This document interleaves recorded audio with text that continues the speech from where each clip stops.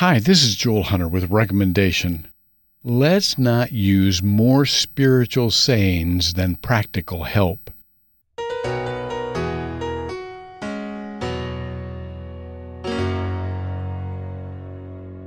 The Jones family went to church a lot.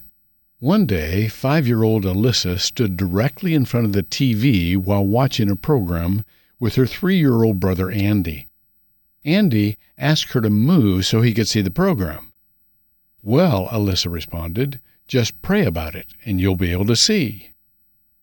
Sometimes we use spiritual-sounding solutions so that we won't actually have to do anything.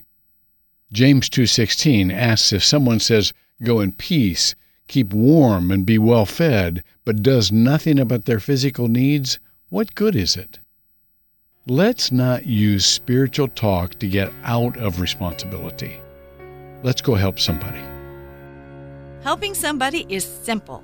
Go to simple.help.